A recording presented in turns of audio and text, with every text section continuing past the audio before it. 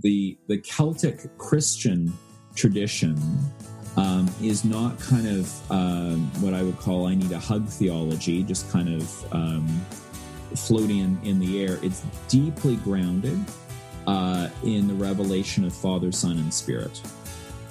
Hi there, friends. This is episode 61 of the Spirituality for Ordinary People podcast. My name's Matt Brough, and I'm the host of this show. I'm also a pastor and an author. And today we have an interview with Reverend Dr. Ross Lockhart, who is out of Vancouver, teaches at Vancouver School of Theology and St. Andrew's Hall. So it's a really great interview, but I want to give you a couple of updates before we get into that, because it's been a while since I put out one of these podcasts and have been a little sporadic in getting these out over the summer. And we could just say that's about the summer months, and I was away a little bit, had a couple of times of vacation, including a fantastic vacation with my family and some of my extended family in Disney World. And we were joking, you might even still hear it in my voice a little bit. Pretty much all of us got colds as soon as we got back to Winnipeg from being in Florida in the heat. And we said, well, it's probably because we were run down after running around Disney World for just over a week. We were just, we should have scheduled in a vacation after that kind of breakneck vacation that we had. But we had a fantastic time, and it was so great to be with family and just enjoy ourselves there. And I did want to sort of mention that because at one point in this interview with Ross, he mentions Disneyland and then mentions that I'm a fan. So yeah, that's what that's about. We just had our big Disney World vacation. So that's part of it. The other thing too is that I've just been working on a bunch of other projects lately.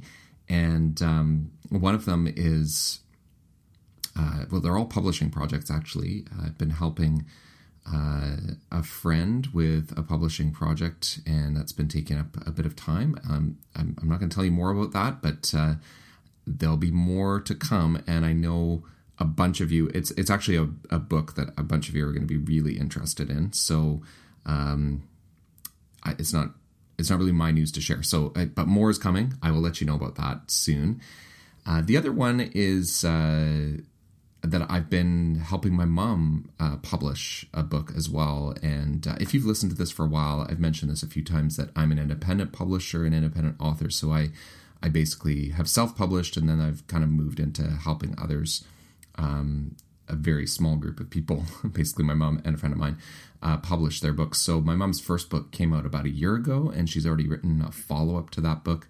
It's historical fiction. So if you are interested at all, please reach out to me, or just go and search on Amazon for Anne Brough, Broughh, and her first book is called The Prussian Captain, and her follow-up is called The Welsh Guardsman, and it's actually based on family stories, so you kind of get insight into some of my grandparents and great-grandparents and where they came from and their stories. So my mom's book is just about to come out, but I've also been working on my third novel called Del Rider and the Emerald Scepter. And it is a fantasy adventure series for middle grade readers, so kind of ages 8 and up. My daughter is now 8 years old, so it's kind of right in her what she would like to read. But I started the series when she was about 5. So that's about to come out as well. That's just getting finished off. Well, actually today, as I record this, is the final files are going to get uploaded probably later today for the paperback proof to be ordered. So it's kind of fun for me and exciting. And I don't know if some of you might have gotten my other books before, and I know for most of you, that's not why you're listening to this podcast. You're listening for the interviews and kind of help in your spiritual life. But it's kind of interesting for me because I've actually discovered a whole other side to my own personal spiritual life through writing, specifically through writing fiction. I've written other things as well, and some of you might have read Let God Be God or Let God Be Present that I've written. But the fiction side of things really surprised me in a lot of ways. And these books, while they're fantasy, there's a sense of spiritual connection in these books. It's how can I explain it without going into way too much detail for you? The books are, well, God kind of just showed up in the books, I guess, even in the writing of them. And so it's not laden with spiritual imagery or religious imagery or anything like that. And really, in the end, it's just a fun adventure story. And I'm finding that kids kind of 8, 9, 10, 11 really like the book. The main character is a girl who's 11 years old.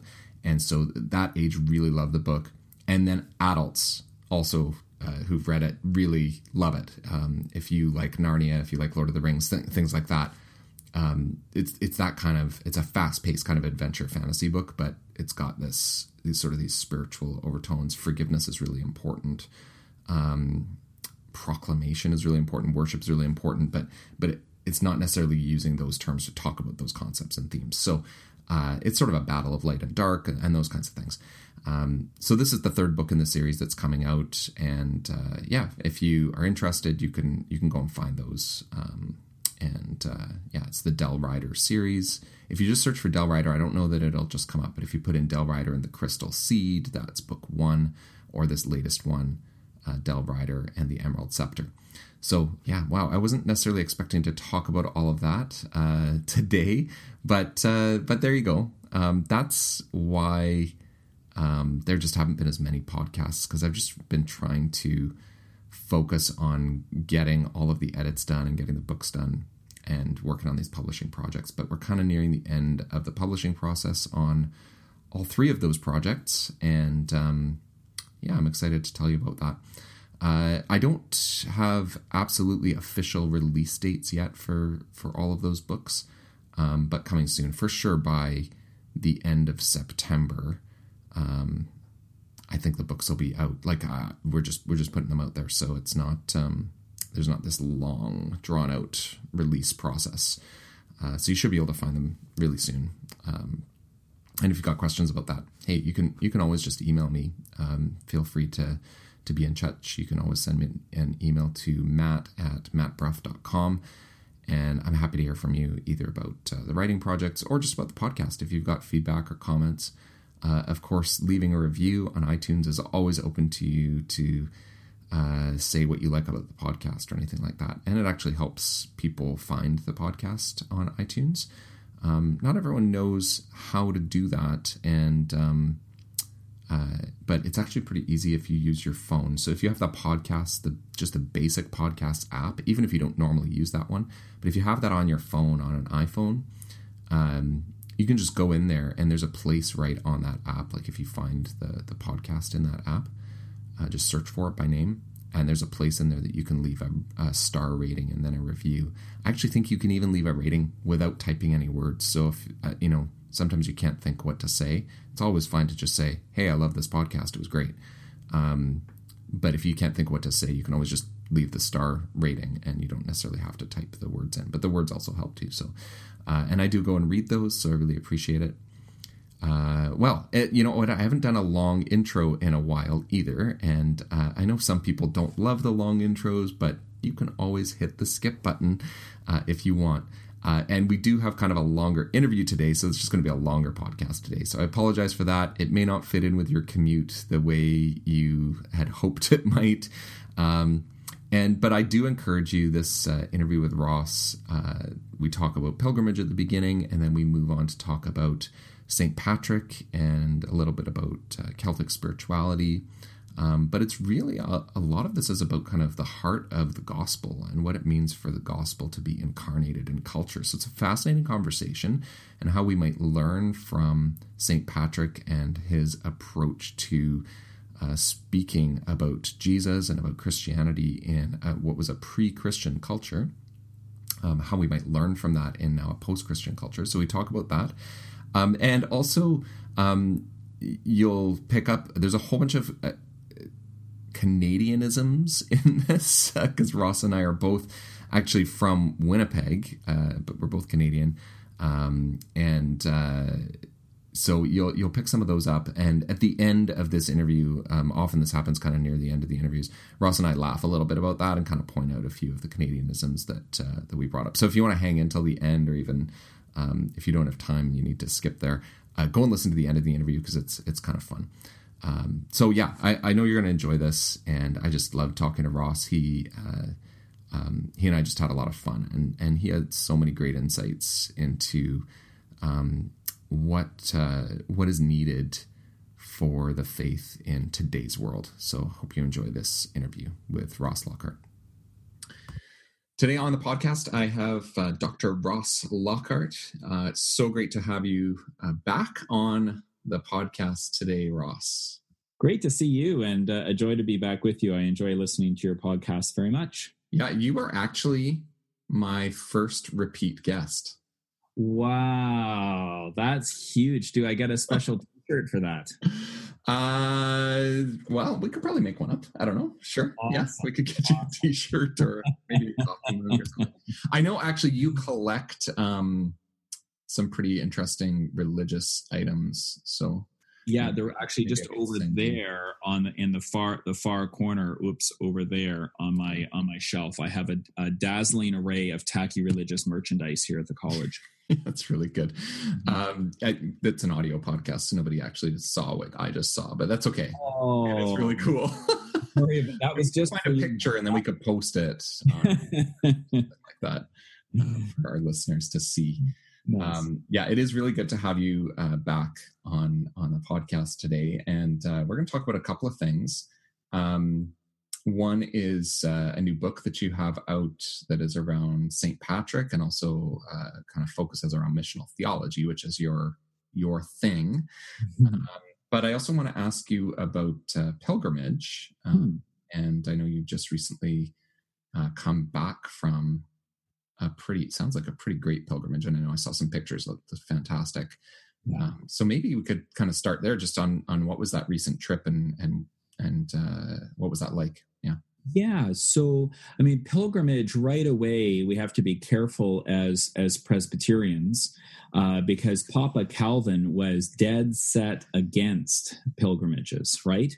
And so when we look back to Geneva, Calvin actually he offered fines or imprisonment for those going on pilgrimage. So we're on thin ice when it comes to pilgrimage. But I think enough time has passed, and I think we can put it into context that when we talk pilgrimage today as Reformed Christians in 2018, we're not talking about gouging poor illiterate pilgrims who are going to venerate bones of a supposed saint, right? What we're doing is we're journeying to biblical places in order to worship, to take time for personal reflection, and to engage in a process with others of going deeper with God. So I've led now 10 pilgrimage tours to Ireland, most to Israel, and then I've done 3 on a variation of Turkey and Greece. Mm-hmm. And so the Turkey-Greece ones are the footsteps of Paul, and that's the latest one that I did. I had to take most of Turkey off the itinerary this time. 2 years ago when I was planning it, there was such domestic challenge in Turkey that when you plan pilgrimage tours, you always have to weigh, will people go? Do they feel safe? That kind of thing. Yeah. So we were in Athens first, and then up a domestic flight to Philippi, and visited the biblical site of Philippi, and heard the story of Paul's call from Troas, and saw Neapolis, where he landed. It's a beautiful church in nearby Kavala, which is the modern city of Neapolis, that has this mural on the front of the church of St. Nicholas, with on the one panel is Paul having the dream and having the Macedonian call. In the center is the Macedonian Roman-like soldier calling him. And on the far left is the Apostle Paul with a kind of a creepy, elongated big toe stepping off the boat for the first time, bringing the gospel to Europe. And then we worked our way down through Thessaloniki. One of the most breathtaking stops was Meteora. It's a UNESCO World Heritage Site where the Greek Orthodox Church next to Mount Athos, it's the most holy site for their monasteries. And these are monasteries that were built on mountaintops, impossible mountaintops. And so, huge staircases to get up there. And then Athens and Corinth. And then we visited some islands, including Patmos and Crete. We had one stop in Ephesus that doesn't really count as Turkey. People say, "Oh, I've been to Turkey because I was on a cruise and stopped in Ephesus." That's like Disneyland. You don't really get the. Not if there's anything wrong with Disneyland. I know you're a fan. I am.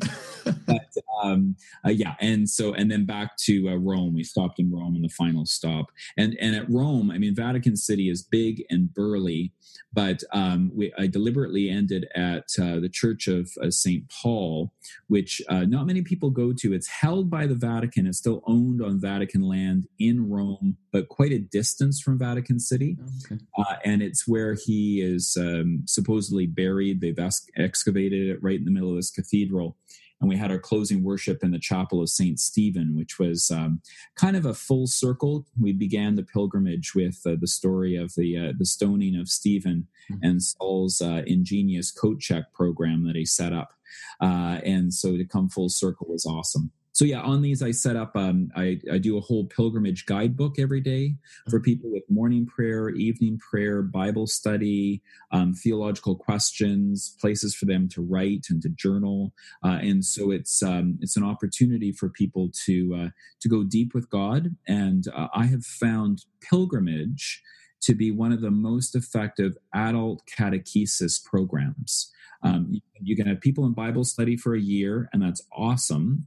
Or as we did, you took 35 Presbyterians away for a couple of weeks. And the intensity of the formation process, the conversations over dinner, they're deep into their scriptures. It's a pretty awesome thing. I'd highly recommend it. Yeah, that's really cool. And it sounds like a lot of yours are really focused on scripture as well as the act of kind of moving. Right. And I had someone on the podcast previously talking about pilgrimage, and we actually ended up talking quite a bit about walking and the power of actually walking and the movement connected to our faith, and that being a metaphor for our life of faith being this journey. But also seeing biblical sites. I mean, that's kind of cool. So yeah, that's is that open to anyone who would want to go? Like, it sounds like you probably have others that would be planned on the horizon as well. Yeah, not at this exact moment, but I do these every 2 or 3 years, and they are open to everyone. I do them through the college just because that's my place of residence essentially these days, but it's adult faith education experiences. So on this journey, for example, we had several different Presbyterian churches represented from British Columbia, from Saskatchewan, and from Ontario. So we just kind of gather up folks, and people can be in touch with me if they're interested. Mm-hmm. So what do you think is the like, I know you're saying it's probably one of the most effective ways of catechesis or formation. Why do you think that is? Like, why is that? Is it just the intense period of time together, or is it the location? Like, does that, like, what is it about the pilgrimage that? Yeah. I mean, I think for the biblical pilgrimages, because there are these, you see these advertised, come with your pastor and go on a Caribbean cruise or whatever. And I don't want to be that guy that slags that off, but I'm going to slag it off, right? Like in the sense of there's fellowship building, and that's good and that kind of thing. But I think as teaching elders, we long for people to come alive in the Word, right? That's just such a joy when you see people going deep with God in His Word. And so, yes, it is. It's the fellowship. I find too, it's stage of life stuff for people. Okay. I often say on the Israel kind of Palestinian areas that we visit in the West Bank, and we're all over. And we do try, like on the so-called Holy Land tours, I do try and give balance to the current political situation. I know that can be a thorny topic for people. So, we stay in places like Bethlehem. We have speakers from Bethlehem, the Bible College that trains local ministers for Palestinian Christian communities, these kinds of things. Mm-hmm. But one of the things I find is that stage of life is important because people, they read scriptures if they've been raised in the church, they have a Sunday school faith that often progresses further, but the Bible comes alive for people when you're in these places. Yeah. I caution people to never, ever say you read the Bible better after being in these biblical places, because that's just arrogant and rude and also completely untrue. Some of the most impressive saints I've ever been privileged to minister to have not left small towns in Canada their whole lives, right? Yeah. But so you don't read it better, but I've actually seen with my own eyes, you read it differently once you visited biblical sites, right? So for people who have no clue whether the Sea of Galilee looks like Lake Manitoba or Lake Ontario, or, they just, it gives them perspective. So in BC here, when I take people to Israel and we come back, when I preach and I say things like, if you've been to Kelowna, you've been to the Sea of Galilee. And people kind of look at you curiously and you say, about that size lake, low arid mountains, the only difference is the wine is much better in British Columbia. Yeah. So, and I, for research purposes, I've tried it, I can say, and that kind of thing. So then you've got a group, say, worshiping God in Vancouver, and because of someone's visit to the Holy Land on a pilgrimage, you can start to teach in a way that it puts things in perspective for people. So the best book I've ever read on pilgrimage is Maggie Dawn's The Accidental Pilgrim. Mm-hmm. It's a fantastic piece of work. She teaches now at Yale. She was at Cambridge before. And it's just a short 3-chapter book, essentially. And the first chapter is funny. It's her resistance of going to Israel. She never, ever wanted to go. She said, there's going to be a gift shop everywhere I go. It's going to be tacky. Someone's going to say, this is the rock that Jesus touched, that kind of thing. And it's a brilliant reflection on how a little bit of it was that, but it was who she was going on the pilgrimage at that time. And the second chapter is motherhood and going to visit the Black Madonna in France and trying to push a buggy up a rocky path, and being frustrated and reflecting on that stage of life. And the third was she had another pilgrimage planned, and she, I think she had hip surgery. And so she was confined to her armchair at home with a stack of books. And the third chapter is a reflection on the hardest pilgrimage is sitting still and going inside yourself. Brilliant piece of writing. So, yeah, I mean, pilgrimage is kind of the latest sexy thing and maybe a bit of a fad, but I find it helpful for equipping people for their own witness. Mm-hmm. It's also been, it's kind of funny to talk about it's the latest thing and it's a fad because it's been around for a really long time. Exactly. That's sort of what happens. I'll definitely check out that book. That sounds really good. The opening of that reminds me of I had this aversion to short-term mission trips. Right. And thought, does this actually do anything at all? There's way better ways to help. And then I ended up going on one and was converted, so, and that's a whole longer story, but now I really believe that they're opportunities really for personal transformation. Yeah. And then other things, God uses them, I think, in other ways that are unexpected. Like I wouldn't have necessarily thought about pilgrimage as an opportunity for when you return to be in a better position to be able to teach or help others in their faith. Right. I wouldn't have necessarily thought of that. In the same way, when we did a mission trip, which is really more of an exposure kind of trip to Malawi a number of years ago, out of that trip came the opportunity to encourage other people to be able to support a new project that we'd helped kind of establish in Malawi, and far more money was raised for that project than we spent on going there.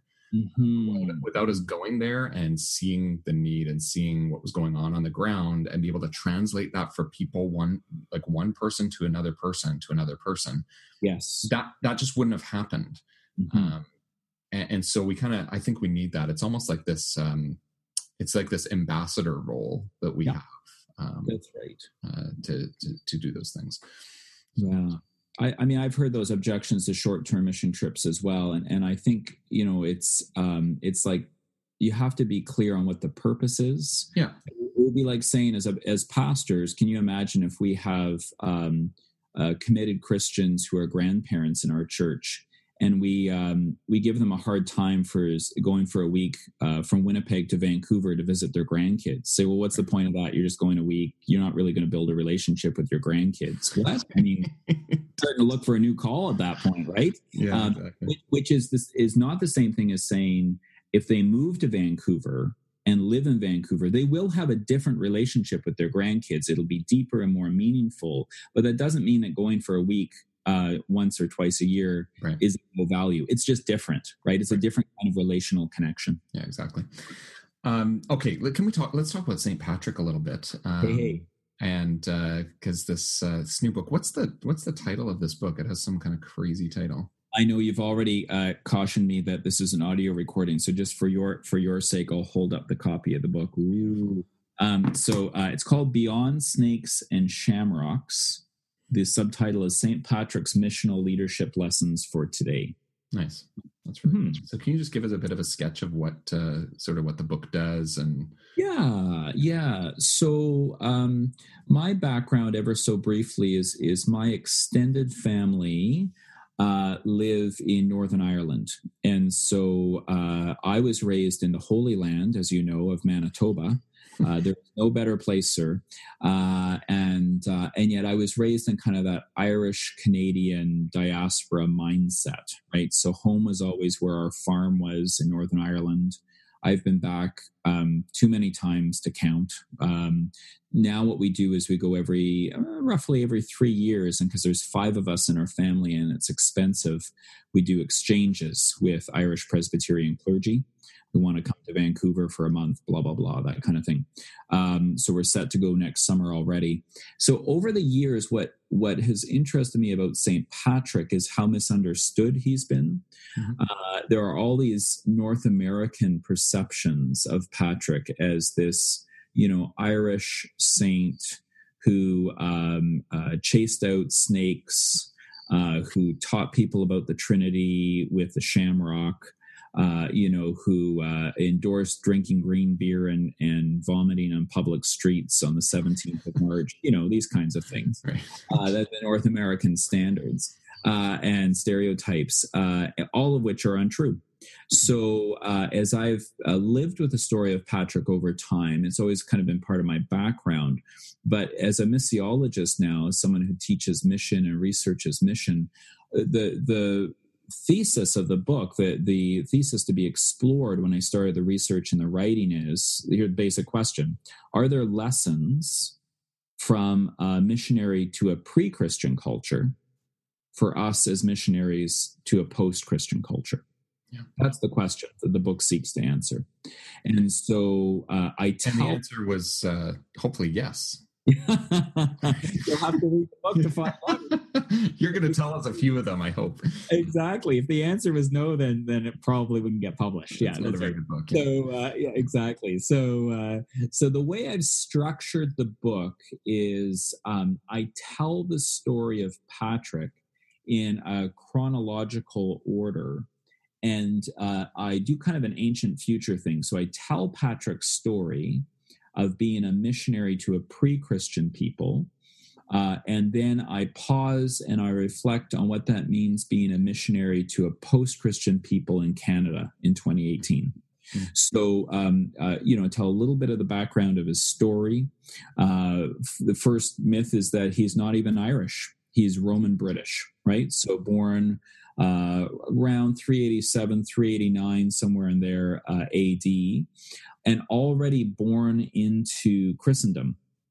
So at this point, Christianity is the religion, official religion of the empire.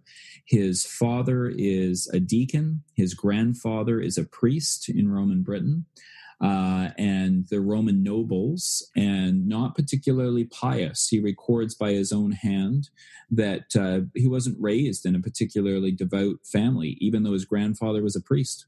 And the reason for that is Roman nobles had to return to Rome the tax portion of their area. And if anyone defaulted, they had to kick in the cash themselves. There was one exemption given, and that was if the Roman noble was a clergy person, then they didn't have to cough up the extra. So surprise, surprise, Christendom, even in the first decades of Christendom, we see what Darrell Guda would call a reductionism of the gospel. The gospel is being trimmed to fit people's political and social agenda. And so the big kind of world event that shapes Patrick's life from macro to micro. The macro event is the sack of Rome in 410 AD. Not to be inflammatory, but literally kind of the 9/11 of that world.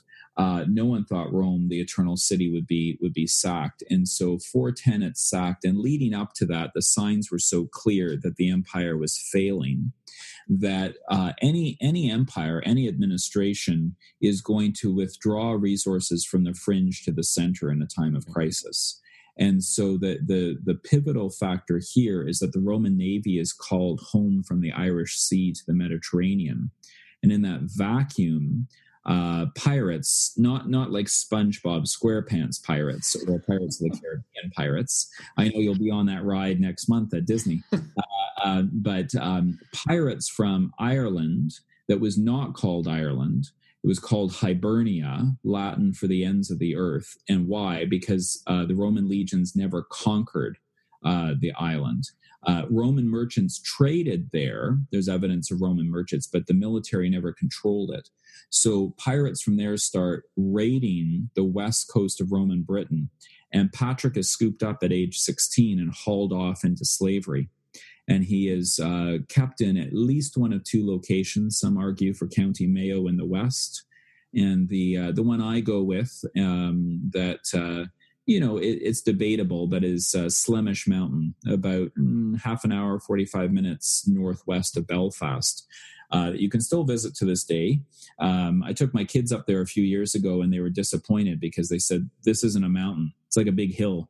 It's like Birds Hill Provincial Park in Manitoba. They didn't grow up in Winnipeg. Yeah, exactly. That's it. And he's kept a slave. He's kept a slave there. And by his own hand, he records that's when faith became real to him. He started praying prayers, 100 prayers by day and 100 prayers by night as he kept sheep on this mountain. And of course, prayer in ancient times was not a private, close your eyes, mumble, but arms raised, spoken out loud. So he's given a nickname by his fellow slaves. It's a derisive nickname of Holy Boy. And he records that God begins to speak to him and his faith becomes real. And at that time, after 6 years of slavery, he hears a voice from God saying, your ship is ready. And he takes that to mean that he is to flee, of course, risking his life as a runaway slave. And through all kinds of twists and turns, he makes his way back to Britain. But once home in Roman Britain, there's obviously a big homecoming celebration, but he's restless. And I actually, for a little Manitoba content, because you got to get Manitoba content in there all the time, I quote in the book Miriam Taves's line from A Complicated Kindness, and where she, Nomi, the lead character, says when her whole life has fallen apart. And remember in the book where her mom takes off and then her sister takes off with the boyfriend and she's left with her depressed dad at home in Steinbach. Well, it's not Steinbach, but you and I know it's Steinbach. And she has this great line where she says, the only thing worse than being seasick at sea is being homesick at home. Great line. And that's Patrick. He's home, he's safe, but he's homesick for Ireland. And he has this very important kind of TSN turning point moment in his life where he has a dream where this so-called angel, right? And I talk about that in the book, the difference between history and hagiography. Hagiography, for listeners, just being the stories of the saints that we tell. History is your actual scorecard at golf. Hagiography is what you tell people you shot, right? There's kind of a difference there. So hagiography says it's an angel, but I think actually it's a fellow Roman slave. And he's been given the name Victorictus, which implies that he probably actually, Patrick knew this guy. And he has a dream where he stands at the end of Patrick's bed, home safe in Britain, and dumps a sack of letters, almost like Santa's sack on Christmas Eve. And Patrick takes one and breaks the seal, and it's entitled Vox Hibernia, the call of the Irish, or the call from the ends of the earth. And it's addressed to him, and how we know it's addressed to him is he's addressed as Holy Boy. And the invitation is to come and minister amongst. I mean, it's the Macedonian call, right? All these saint stories have these images. And so he trains in France, plants in Ireland. He's not the first bishop. That's another myth, that he's the first Christian missionary to Ireland. It's not true. There's a guy named Palladius in 431 that went before him, and his ministry failed. Some say history's been unkind to Palladius because making him fail in a spectacular way makes Patrick look all the better. So who knows? But Patrick lands 433, starts his ministry, has to preach, convert, contend with Druid priests. So we go through that in the book. It's a real pleasure to kind of watch his story unfold, and wrestle with what does it mean for us today then. For example, one of the chapters is called Auxerre. So each of the chapters is a place name in his story. And the chapter Auxerre is a reflection on his training to be a priest, and how by that period in the 420s in Christendom, they had stopped training missionaries. They were only training parish priests. So he goes to study for the priesthood with this clear call from God to evangelize a pre-Christian people, and they don't really know what to do with them. And where was he studying? In France. He went to France. Okay. Yeah, in Auxerre in France. Yep. And there were no seminaries, but it was kind of an apprenticeship model to the bishop. Right. And so they didn't really even know what to do with him. And Palladius, his ministry failed, and it was thought, well, it would be good to have someone who speaks the local language. Imagine that. And so Patrick gets tapped to go. But that's a chapter in the Ancient Future thing where I spend, some time reflecting on, are we preparing leaders today for a church that doesn't exist, right? Or are we? How effectively are we preparing people who feel called to be missionaries to this culture, which I think all of us are? So I kind of do this little play throughout when it comes to the different themes. I look at church planting. I look at confronting the powers, the reality of evil and sin. I look at the question of conversion. I look at missional ecclesiology or theology of church. I look at new monasticism, social justice, pilgrimage, those kinds of things. Wow. Okay, so what is, even just taking one of those, what would be a lesson that we can kind of take from Patrick's time and then try to figure out what does that look like on the ground today? Whether it's the preparation educational piece, or maybe even just if someone's listening to this thinking, well, yeah, I recognize that I want to help people in my life understand what this faith is about, what gospel is about, but it just seems so disconnected. I don't know how to make those connections. Is there help for people from Patrick's story around that? Yeah, I mean, I think if you look at the chapter on conversion, which I think is an essential practice of the Holy Spirit that we sometimes get a little touchy or antsy about, Patrick's been knocked sometimes for the stories that are told consistently of him cozying up to power. So when you read stories about Patrick, it's always his attempts to convert the kings, which were not kings like if we have a King Arthur kind of, they were chieftains. And then there were high kings that simply meant they controlled larger territories. But when you look at Patrick's story, the reason that he had to do that is that the social code of Hibernia was that there were only 3 people who could travel freely throughout the country. There were chieftains or kings, there were poets, and there were druid priests. And so if his ministry was going to work, he always had to get permission to travel through these territories. So he would preach the gospel to chieftains, and sometimes they would receive the gospel and ask to be baptized. I tell a story that could be true, could be apocryphal, of when he baptizes the High King of Munster. And he's baptizing him, and his bishop's staff slips and slices the High King's foot, and it begins to bleed. But Patrick is so caught up in the baptism that he doesn't notice. Only after he's done, the king stands and hobbles away, and the servants rush in to bind his wounds. And Patrick is embarrassed. He feels terrible. He calls after. He says, "King, why didn't you tell me? I could have stopped. I'm so sorry." And the king just shrugs his shoulders and says, "Oh, I thought that was part of the ritual." So, hopefully baptism is not that painful, but conversion and baptism are central. And the trick here, I think, is for us to reflect on how are we proclaiming the gospel, whether or not it is received.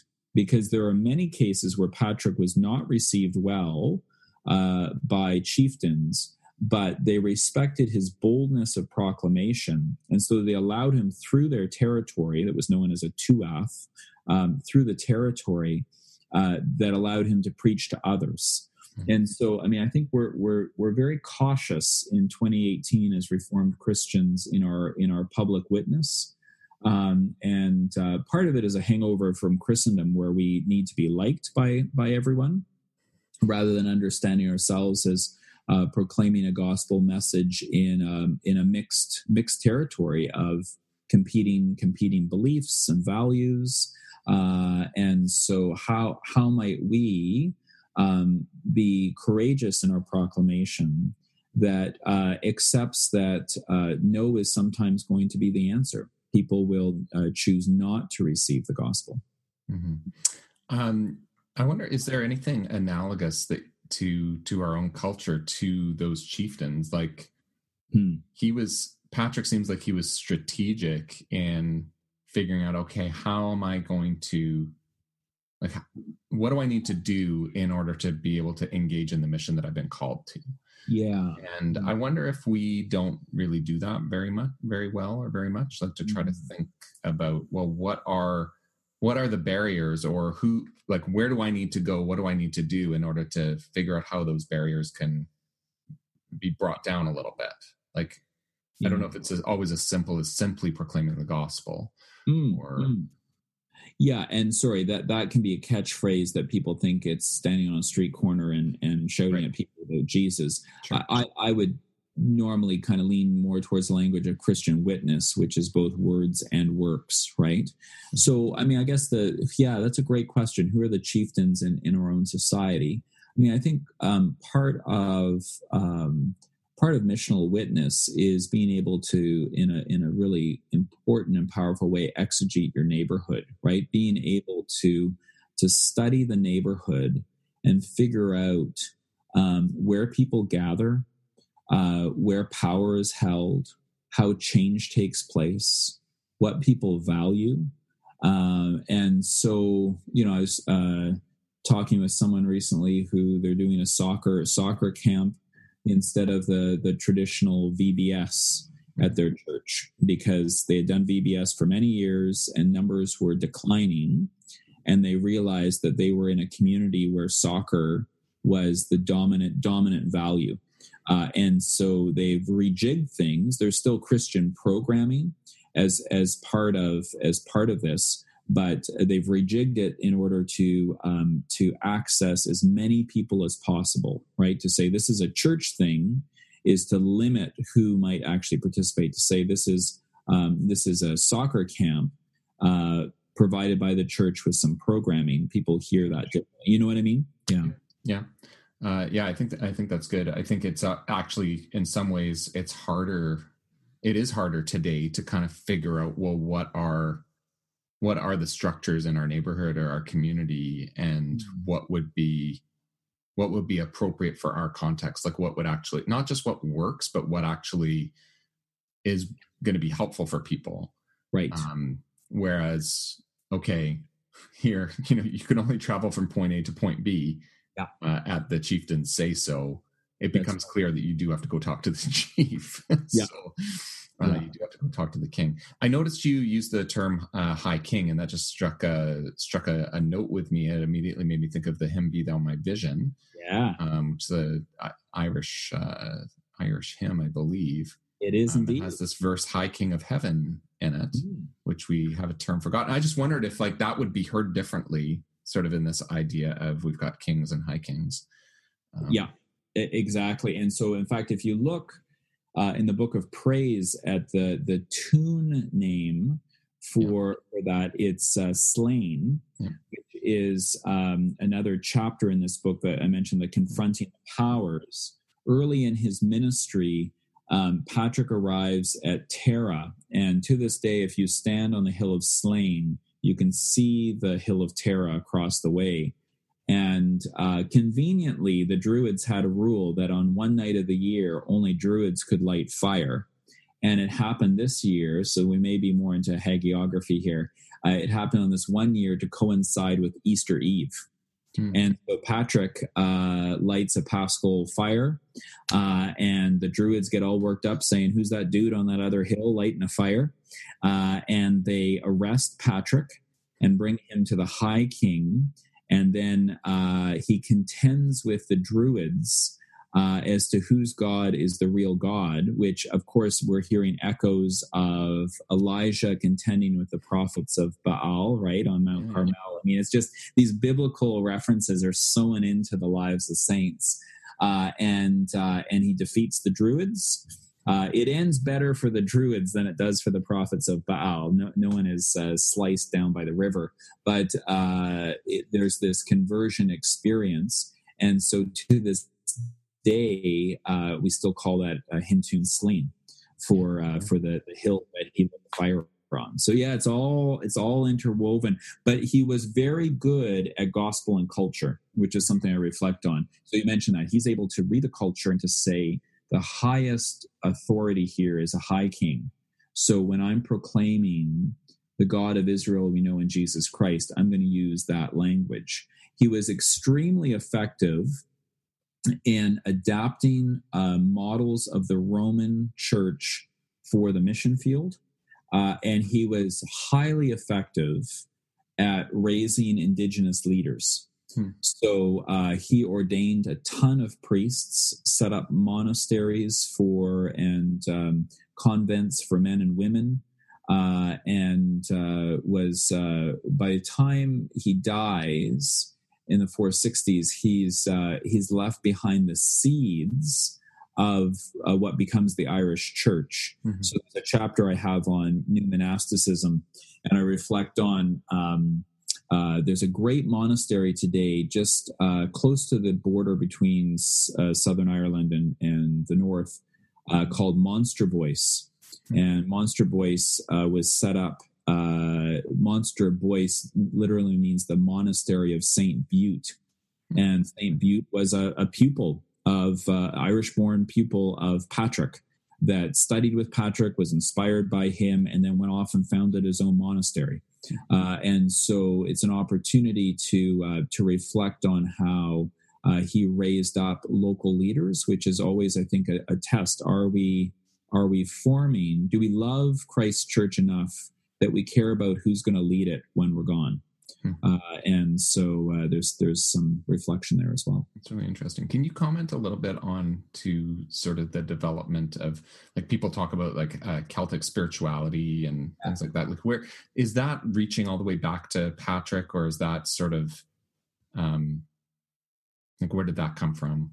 Yeah, I'm laughing only because I think about how many of our fellow residents, Matt, in the senior home one day will have a sagging Celtic cross tattoo they regret from the 1990s. Right. So, because gravity takes hold, brother. Gravity takes hold. I often think it'll be like, you remember the back cover of the old Mad magazines where you'd fold it over and make a new image? Yeah. I'm a little worried about what we'll see in the seniors' home one day. So, yeah, Celtic Christianity, right? 1990s. Wow, that was huge. That was huge. And I think, what's interesting is that you absolutely can talk about an indigenous Celtic spirituality pre-contact Christianity. Absolutely, 100%. That's the Druid religion. Mm-hmm.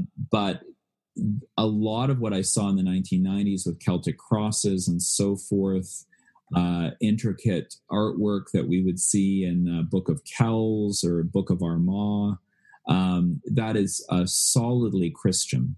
So, the Celtic Christian tradition is not kind of what I would call I need a hug theology, just kind of floating in the air. It's deeply grounded in the revelation of Father, Son, and Spirit, right? So it's deeply triune. And we have the creed that Patrick taught built into his own confession, which is the primary document by his own hand that we work with to try and figure out what he was up to. And the confession that's built in there, he does a confession of faith that essentially was the early creed at that time that he would have been taught when he went to seminary at Auxerre. And so it's a very solid Orthodox Christian leader, but someone who's nimble enough, who knew how to translate that Roman Christian faith into a new context. So the whole Celtic Christian movement, I think, is wonderful. It has really important connections to creation. As long as we don't kind of arbitrarily remove or artificially divorce the Christ-centeredness of Celtic spirituality from kind of a vague, I like to, have squiggle tattoos on my arm kind of thing. Yeah. Well, and I actually think that the Celtic Christianity is a good example. Like it's a way to look at what gospel in culture. Mm-hmm. It's a great example of gospel in culture. That's right. Because it is a step out of Christendom, right? So It doesn't seem as though Patrick ported in the Christendom model into Ireland and tried to replicate that. That's exactly right. That's exactly he actually imported the gospel and tried to incarnate the gospel in the culture, and the result of that ended up being Celtic Christianity. Exactly. And so I think it's a great example to kind of look. I don't think we should just take, and now we should have a bunch of Celtic Christians running around Canada or the US. Yeah. But we might be able to see that, and there might be helpful things or helpful prayers. We might be excited about some of those things. But the real question is, well, what does the gospel look like on the ground in our lives? If Celtic Christianity is going to teach us anything, I hope it's that. I love how you're kind of summing that up. And I think what's so fascinating, you're 100% right, that he, while trained by the Roman Christian church already in the midst of Christendom, did not take that and impose it on Ireland. I love how you say he brought the gospel. And I'm curious about too, how as a preacher's kid, who had a cultural Christian faith with that. It is interesting, isn't it, that he had to go to a place where Christianity did not exist or thrive in order to be able to hear God speak. Mm. And so it makes me curious about where are those places in our post-Christendom pluralistic Canada today that God is speaking to people. And we see it here at the seminary. We have more and more adult converts, for example, coming to study theology, who, when we're teaching, I have to be very careful. You can't make the assumption that people have a Sunday school background. A lot of people, God got a hold of them in their 20s and their 30s and their 40s with no church background. But they have some pretty amazing conversion stories, right? Which is a bit uncomfortable for some to hear, but I think it's wonderful. It's evidence of the Holy Spirit. So Patrick converted in a so-called pre-Christian or pagan landscape. I think that's a gift to him when it comes to sharing the gospel later in his life. Mm-hmm. Yeah, I think so too. This has been really great, Ross. We're kind of out of time. It's always good chat for a long time.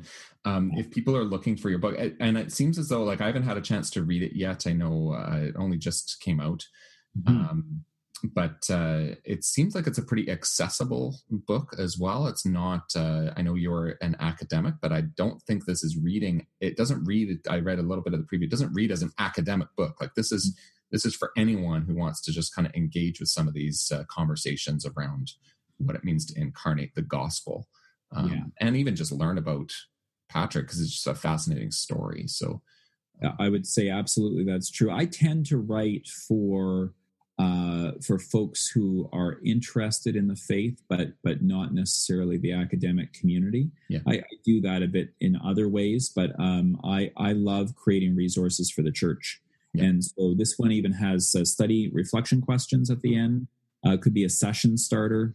Take a chapter every month. You could do it as a book study. And I would say to your listeners, if you do, reach out to me. Let me know how you're using it. It's available on Amazon for purchase.